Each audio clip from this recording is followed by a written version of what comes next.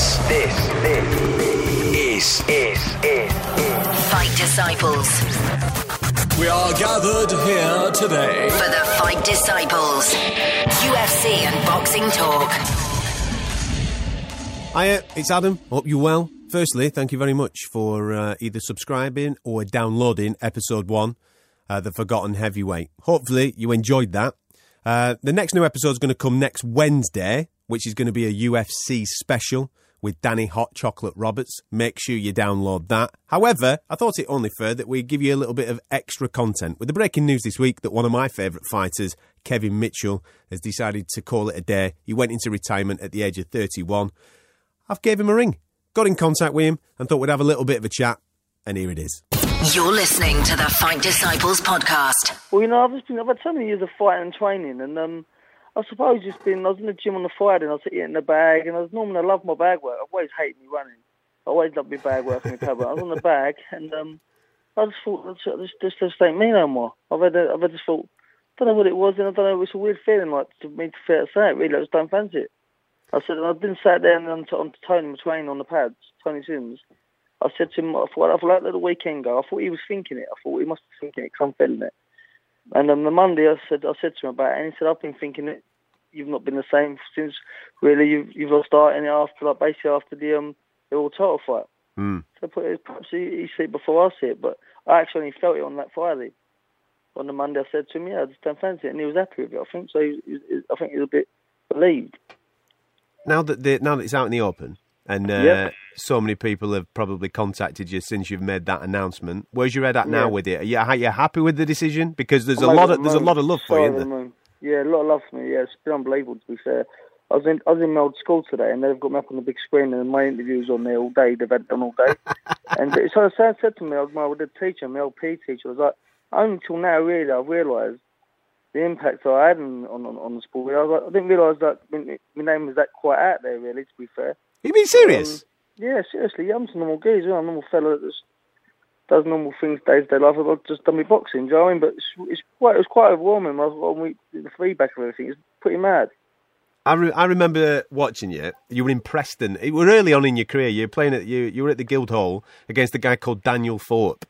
And I remember Daniel, my mate with Daniel. Yeah. I remember watching you in that, and I think you beat him in about 4 rounds, 5 rounds, something like that. You took him out. And I thought, he's an entertaining lad. He's a bit tasty. And I remember keeping an eye on you via TV and various things like that. And then I was in Newcastle when you fought Brady Prescott. Yeah, man. And that was straight after he'd just done Khan. Yeah, it was, yeah. So there's a lot of buzz about that particular fight, and you dealt with him beautifully that night. Yeah, I played him. What did I didn't understand? I did like the press and things. He boxed Amir Khan when Amir Khan was a kid then. I was a mature man then. Like, the Amir Khan back then wasn't the Amir Khan smart brains he's got now. So, like, when you're young, you be in fights and you get caught with certain fights. Like, me as a mature 26, 27, 27, 28-year-old, wouldn't have fought Carl Johansson the way I fought him back then. Like, I went to war with him. Yeah. It was like, it was an easy night's work, I thought, really. I played with him really like cat and mouse. Off the back of that, there was obviously Katsidis then, at the home of the Hammers. We're going to talk footy in a minute, mate, seeing as that you're through to the next stages of the FA Cup, and you're playing against my team, Blackburn Rovers. We'll get to that in a minute, mate, all right? But then, obviously, at the Bowling Ground, it was Katsidis. How do you look back at that particular night now? I should have pulled out about 6 to 8 weeks before, and I realised my lifestyle wasn't right for the training for that fight, basically. I was out partying 3 weeks before that fight. I just lived like, my lifestyle then was pretty mad. I had a lot going on in my personal life and things. And really looking back now as a man and looking back on that, I should have just pulled out and been in the ring. You know, the way I am is all the way I was back then and the way I am now is what I am as a person. I won't back down from nothing, or from no one. And that's the way I was then. And like basically, I ain't backing out. I'm not backing out. I'm not a bottle job. I'm not backing out. And basically, I wouldn't let myself back out. And I got myself battered.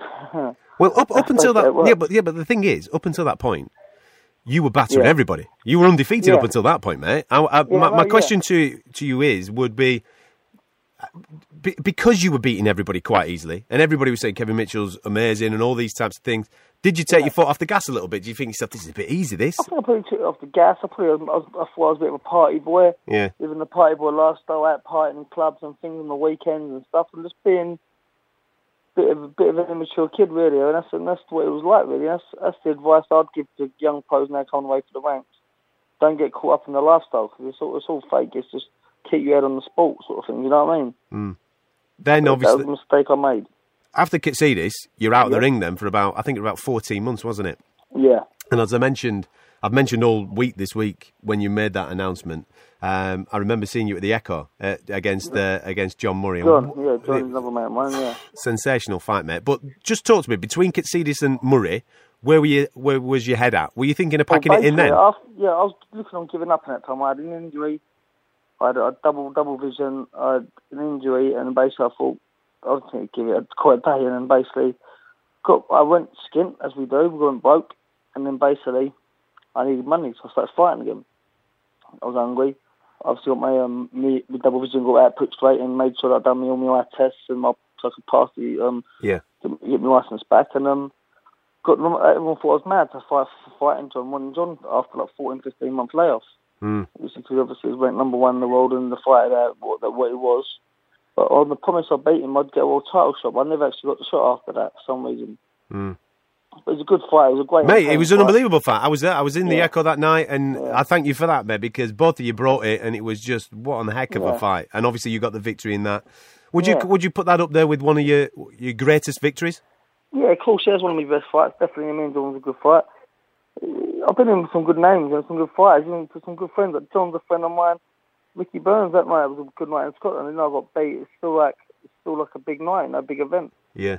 But I say the most night I say I enjoy the fight. The most enjoyable fight I've ever been in was when I fought Daniel Strider.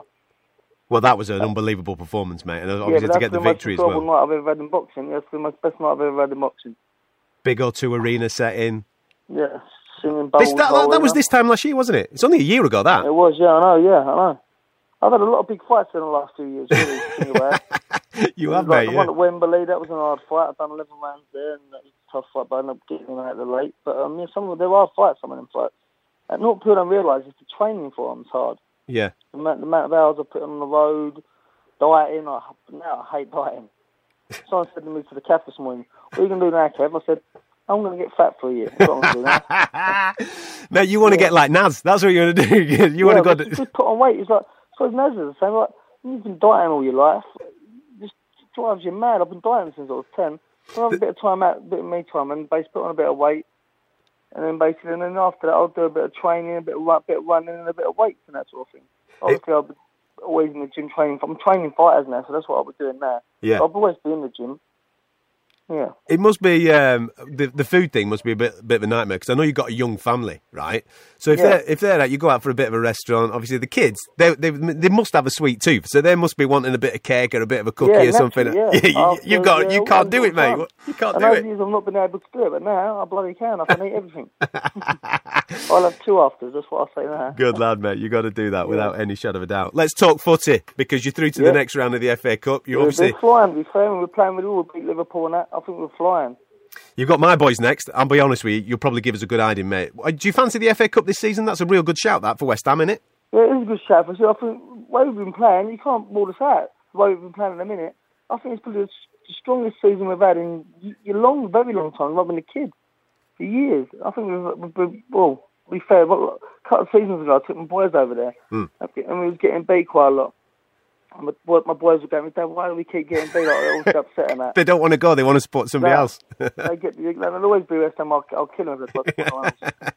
And in the end, we're over there. They're happy now, John. So it's nice to go over there now. And the fans are unbelievable. West Ham fans, you can never beat them, as I'm telling you. There's been down the years, mate. There's been a lot of chat about the West Ham way, and a few managers have been moved on because they haven't done the West Ham way. And when they brought in Bilic, I was a little bit like, is he the right man? Sam was okay, I thought, but he's playing a certain way which is blooming entertaining, man. That lad Payet, he's a different level.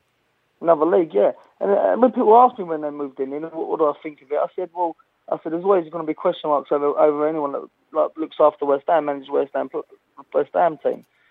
And I said, but hopefully he gets it right. And you can't fault him. He's been spot on since he's been with us. So, yeah. And Pyatt's smashing it, isn't he? Oh, mate, what a player that fella is. Don't talk to me about him. He's too good. He's one of them that's a little bit jazzed. In fact, I'm a little bit looking forward to Ewood Park, and I hope that he gets picked. I hope you don't play a weakened side. I hope you play your top boys, because it would be lovely to see him play football. Yeah, he's unbelievable. It'd be good. I think the turn's over. I fancy a 2-0 against his. I'm not going to argue. I'm not going to argue with you, Kev. What are you going to do? You probably kick my head in. You know what I mean? So, no, I'm retired now. I can't fight. Talk to me about the boxing academy, because obviously that's the next step for you. Obviously, training fighters and stuff like that. Is it the young guys that you're looking to get involved with, or are you thinking of doing the pros? What are you thinking of doing? I'll be training the pros, and I'll have my boxing academy set up in Barking College. Yeah. So that'll be going. I've got a friend who basically going to be coaching there and coaching other coaches, teaching them how to coach, and like basically bringing on people that's in college that want to fight, and also they're training and they're in college, so it's pretty good. It works in hand. And also I'll be down the pro gym with Tony Sims, training the pros, and just keeping it all going. You know, I'll be doing one day a week in the college, but my friend will be there 5 days a week. Yeah. And I'll be like 5 days a week in the pro gym, so that's pretty good. What are your boys like, mate? Are they footballers or are they boxers? Where are they going with it? Well, but basically, it's pretty funny. They're both really good footballers. One was picked by Tottenham, scouted by Tottenham. One was scouted by West Ham, and one plays for District. But then now, about a month ago, I was up north somewhere. I was up in Manchester, and I'm in the shopping centre, like a big lakeside talking, like a big shopping centre, and some guy goes, one of my mates at me, Kev Connor's FaceTime, so I pick up the FaceTime with my boy. I went, you up, what's up? He's got a big smile on his face. I said, what are you doing? He said, I've started boxing. I think, oh, bloody hell, I don't need this, do I? And then anyway, so then I go down to the gym to watch him train, and I work out he's training with one of my old mates, one of my old sparring partners. Wow. And then I went, mate, Dean, what's he like? Like, Dean Smith was coaching him. Dean said, Kev was unbelievable, mate. He's a southpaw, he's heavy handed, he's a chip off the old block. How old is he? He's 11 now. So is he fancying it? Does he fancy getting involved in the amateurs? Yeah, so he's going in the amateurs. He's getting carded as we speak now. He's getting into cards. As soon as we get off the phone to you, I'm actually going down to the gym to watch him spar again. Mental to that now. I've retired, and now he's started up, so it's going to drive me mad again. Just as you're packing in, mate, you're still shelling out for obviously the best gear. I'm back in it again. Yeah, you're back in the thing. Yeah, that's it, man. Yeah. You're going to be in the corner doing a bit. All the nerves over you. But I won't train him. I let my mate train him. My mate look after him. I try and keep away from the side of training. I always guide him right and make sure he's okay. Yeah. Well, that's it. I mean, obviously, mentally you can help him because obviously you've been through so much in your particular career. We mentioned that year out and all the things that you were doing. I've done some mad things, so I can always help him, like a mentor him sort of thing, definitely. I'll be good with one fighters and that sort of thing. I see fighters as pros going over years doing things wrong. I can say to them, listen, you can't cut corners here, mate. Like, look what happened to me. And people can relate to that because I've been and done it, so it's pretty good. Do us a favour though, right? If your lad becomes a pro, don't do what Eubank Senior's doing at the moment, mate. Dancing behind his lad, all right? Have you got the dance moves? Can you do that? No, that's the thing. You think, oh my God, Kev, don't dance, mate. You can't dance, save your life. At least Chris can half move. Do you know what I mean? He's got a little bit, hasn't he? Yeah, he's got a little bit of swagger, hasn't he? I've been thinking of other things as well as obviously training the young lads. Other things that you can go down career-wise now, mate. Obviously, Bellew's been doing a bit in the acting.